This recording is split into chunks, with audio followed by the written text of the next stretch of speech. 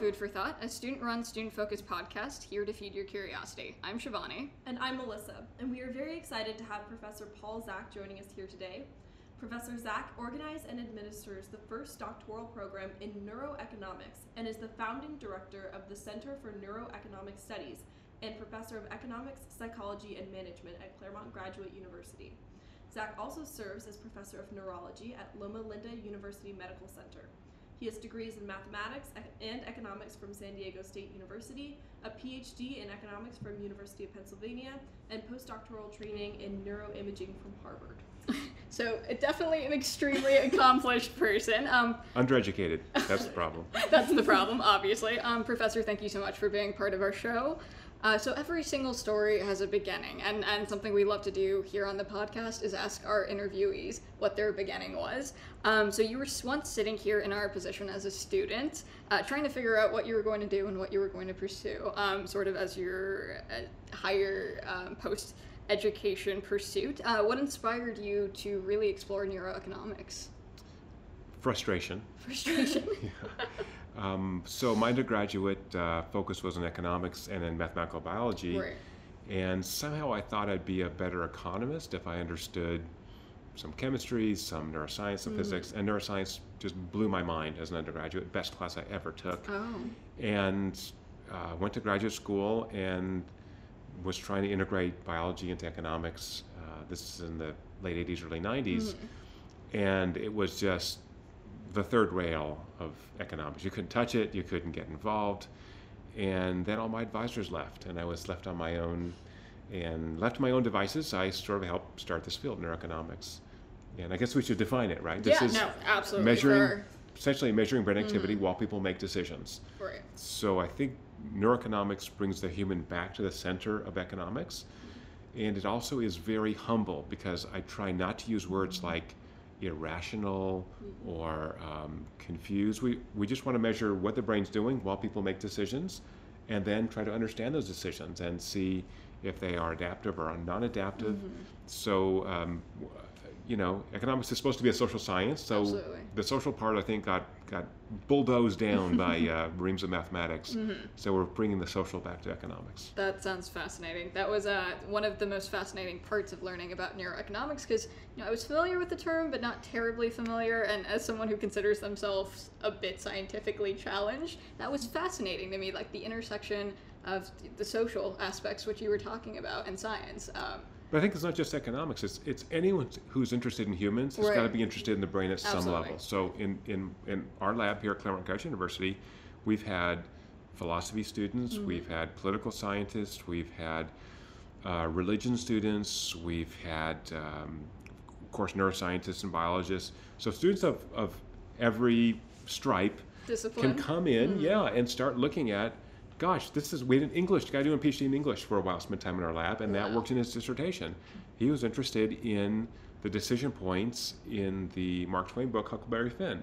So throughout this book, as you remember, you read this in high school, Absolutely. right? Huck has to decide whether he's going to turn in the slave or not. And these decision points actually have real impact on the story, but also real impact about how we live our daily lives. He has these moral dilemmas. And so how do we face moral dilemmas? Well, Twain gave us a kind of a template to sort of understand how someone else might, look at life and death issues. Absolutely. Anyway, so I think for philosophers, for government majors, for sociologists, it all comes down to the brain. So why not use that as the central organizing mechanism to understand what the humans are doing? And the humans, I've discovered, are a really interesting species. That's so true. Crazy. I have a feeling this podcast is going to start broad and then get really, really narrow, because I want to ask you about the moral molecule. You're talking about how morality plays a role in our decision making, and you can figure it out in the brain. And it seems like you've identified oxytocin as the moral molecule. Can you tell us a little bit more about that? Sure.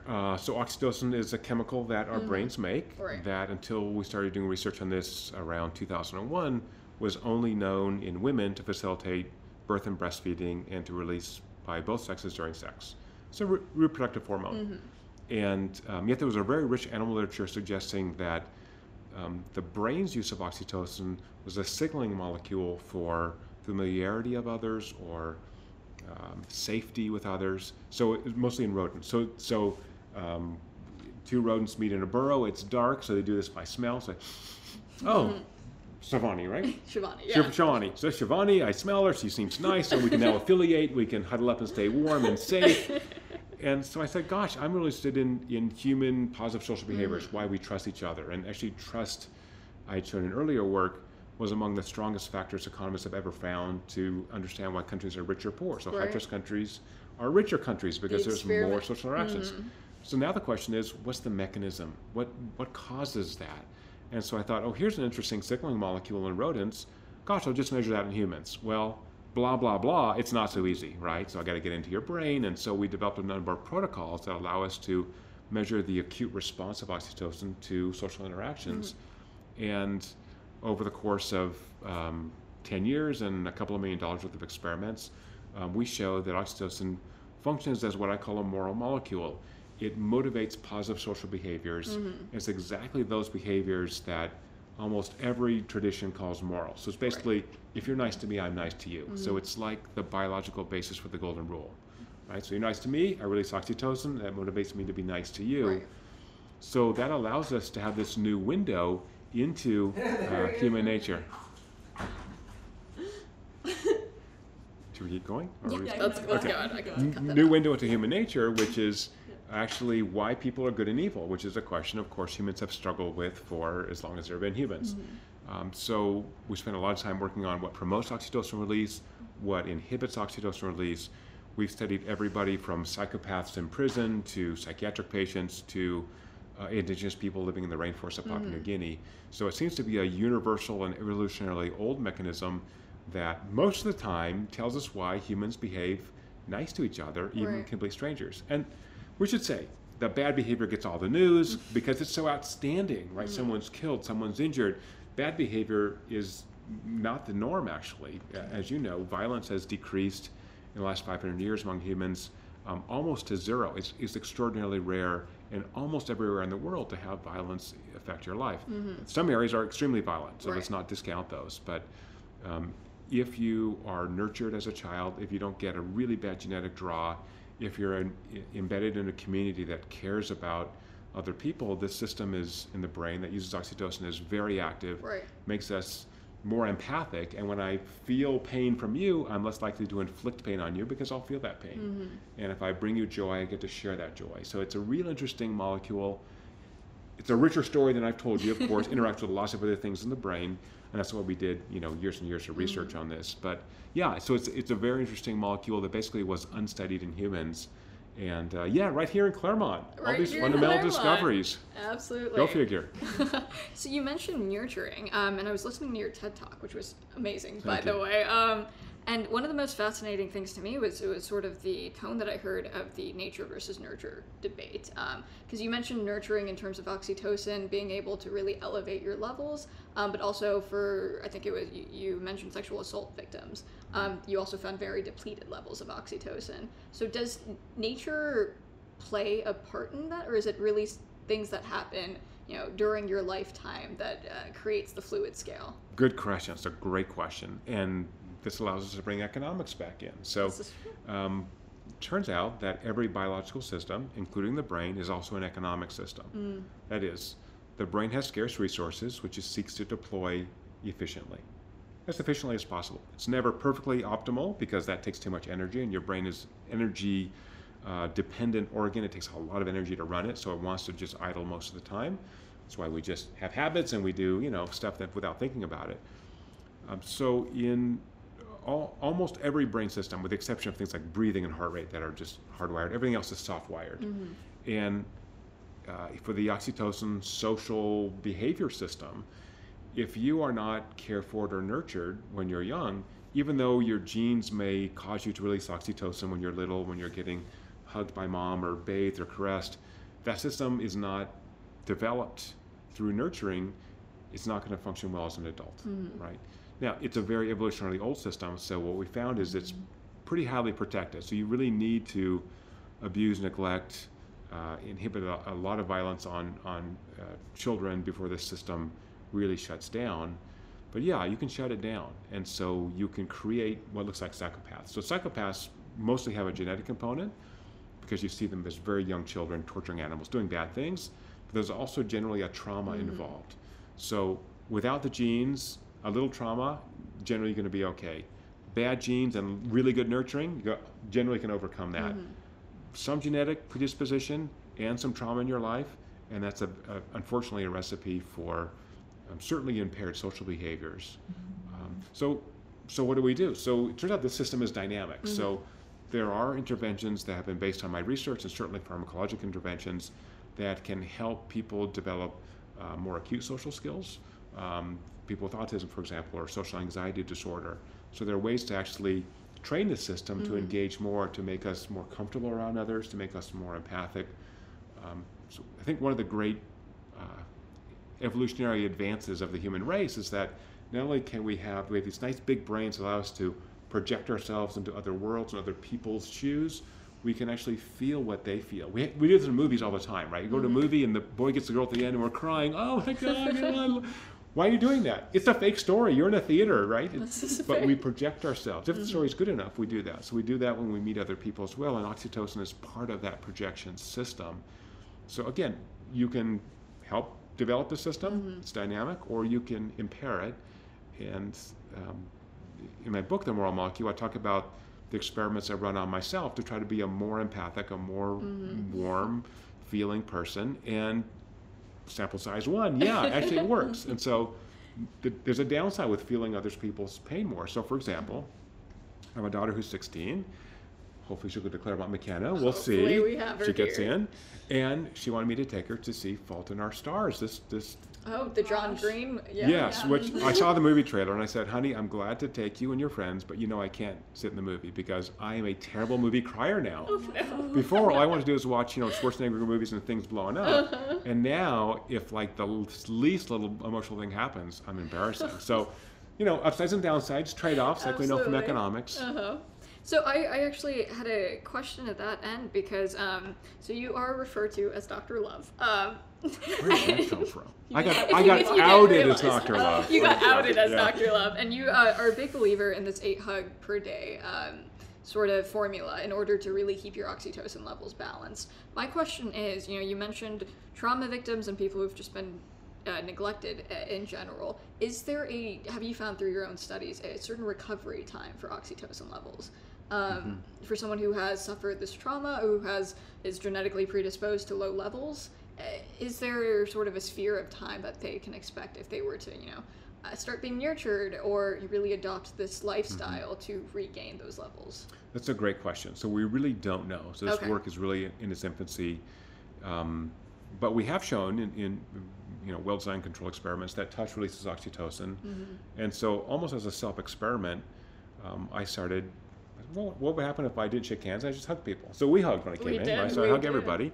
And because I know it releases oxytocin, it's like a brain hack. So for the listeners, if you want to connect better to people around you, give them a hug. Even complete strangers. You can just look, what did I say? I say, look, I hug everybody. Yeah. So again, as long as you're not creepy about it. The creepy hugs, that's just bad and that's stressful. We no do one, not no one advocate wants for that. No creepy creepy hugs. No creepy hugs. So actually, it's a very effective way. So I think it's really applied science. It's really using neuroscience to improve your life. So we're going to sit and talk for 45 minutes.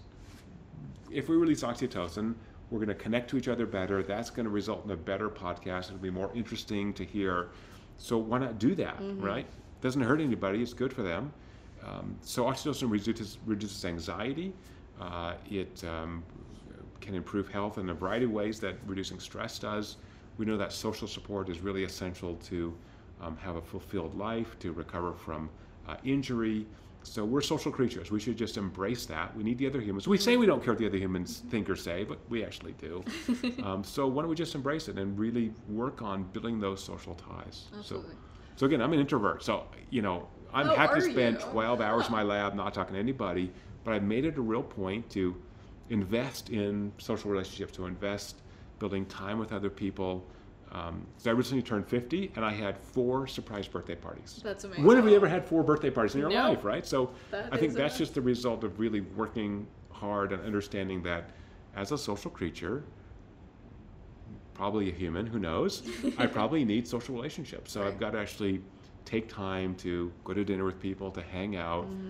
Even though I'm back in my head, I want to be in my lab working. So. Wow, that's validation. So I wanted to talk a little bit more about like the social aspect of this. You've traveled all over the world doing this research. I mean, if you're right, like this should be completely cross-cultural. Is that kind of what you've seen in your travels, or are there any interesting stories you have to share with us that maybe Oh my gosh, would affirm what you've studied? I've been everywhere, man. You have. So we, I mean, when I talk at the Athenaeum today about the work we've done within organizations, you guys are too young, but you've read that some places when you work suck the life out of you, right? So we're working very hard to help organizations be places where people can really flourish, they're engaged, they're having fun. Work's still hard. I'm not saying it's not hard, but it can be hard as a team. It can be a challenge that you're recognized for. So we've done a lot of work in organizations. So I think unless you want me to go that direction, I'll hold off on that. But in terms of, I have experiments that really changed my life, just running them. I think Papua New Guinea probably was the most outstanding one. So as I was getting ready to finish the Moral Molecule, all the studies we had done had been in Western Europe and the US. Easy to run studies there, people have laboratories, and we did a lot of field studies. We've been in, we've been in businesses, we've been in churches, we've been in governments, we've been in schools. I mean, we've gone every place that humans are, but we hadn't gone to the Stone Age. So the question is, how do you go to the Stone Age? What is the most isolated place on the planet? And if you poke around a little bit, it's really Papua New Guinea. So this is a volcanic island, north of Australia. It has, it's a rainforest. There are 800 distinct languages because you have these little isolated tribes. And so it took me 2 years to work out permissions and the ability to go there with an anthropologist and work with a tribe. So this tribe, deep in the rainforest, had never been to a doctor or dentist before. We came in, there's no running water, no electricity. They're vegetarians. So very much hunters and gatherers still. Very much. They're subsistence farmers. And so with permission, I came and I brought generators and blood tubes and centrifuges and liquid nitrogen, and we set up a medical hut in the middle of the rainforest, and we had these individuals perform a ritual that their ancestors have done for thousands of years that kind of binds them to their community. And we showed that during this ritual that they normally do, not my experiment, right? Just what do you guys normally do? That in fact they released oxytocin during this and they felt connected to their community. They talked about their ancestors. So if it works in the Stone Age, if it works in Papua New Guinea. So what happened was, I mean, that's your answer.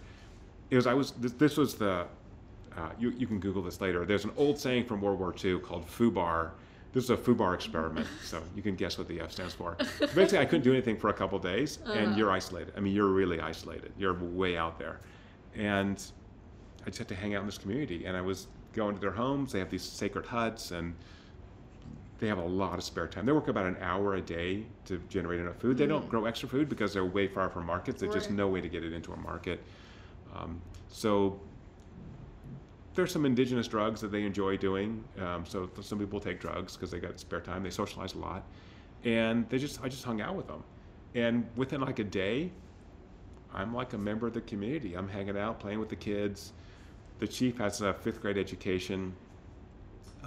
He's lovely. He's just an amazing guy. He speaks a little English. Anyway, long story short, we finished the experiment. Finally, we had to fly in more liquid nitrogen from Japan. I mean, the whole thing was just horrendously bad. And I got stuck in customs for 3 hours at LAX with blood samples that are like, these are not going to last. I need to get up to my lab. Okay. Anyway, long story short, we're getting ready to go, and the chief of my village, now it's my village, I've been adopted, says, you need to wait. Now we have a crew. We went with a film crew. We had security. We had drivers. It's not a safe place. Okay. The chief says, sit down. You sit down. He said, we have gifts for you. Oh. So he calls me up, and they have this sort of clearing in the rainforest. It's mud, just mud. And people are wearing like little loincloths. And this is like, this is the rainforest. Yeah. So he calls me up, and he said, it's very important that people in our village can provide for their people. We want to make sure you can provide for your people. So we have this package. Now this is wrapped in like Christmas paper that's been taped back together. So it's been reused. And I look inside, and there's a hand spade, which is what they use to till their pots. And I almost broke down crying. I'm like, these people have nothing. They just grow food and have a couple of pigs, and that's all. And yet they gave me a gift like that. I can't imagine a better description of love for another human being. It was just so lovely. And they gave food and little knitted bags to everyone in the whole crew who are, they're never going to see them again. So it's that kind of sort of moral molecule. Like, they really invested in a relationship, and it was just an amazing experience. So yeah, life changing. And actually, that's the opening of the work we're doing in organizations, which is humans have been doing organizations since we've had humans. Right. And so once you're in a new place, you fit in. You just say, oh, here's my new organization. Now I'm a sort of honorary tribe member of my tribe called the Malkins. So I'm just an honorary Malkin, and he's the chief, and he tells me what to do, and that's cool. Yeah, absolutely. Wow, that's amazing. So sort of, you mentioned organizations, and I think that's sort of taking it to a macro scale. But some of the most interesting things that I found about your research is that you actually received DARPA funding. So the U.S. the U.S. government is basically asking you, in terms of, for your research, how they can avoid military conflict, or how they can lessen their ties with military conflict. And someone who's extremely interested in defense, could you speak more to that?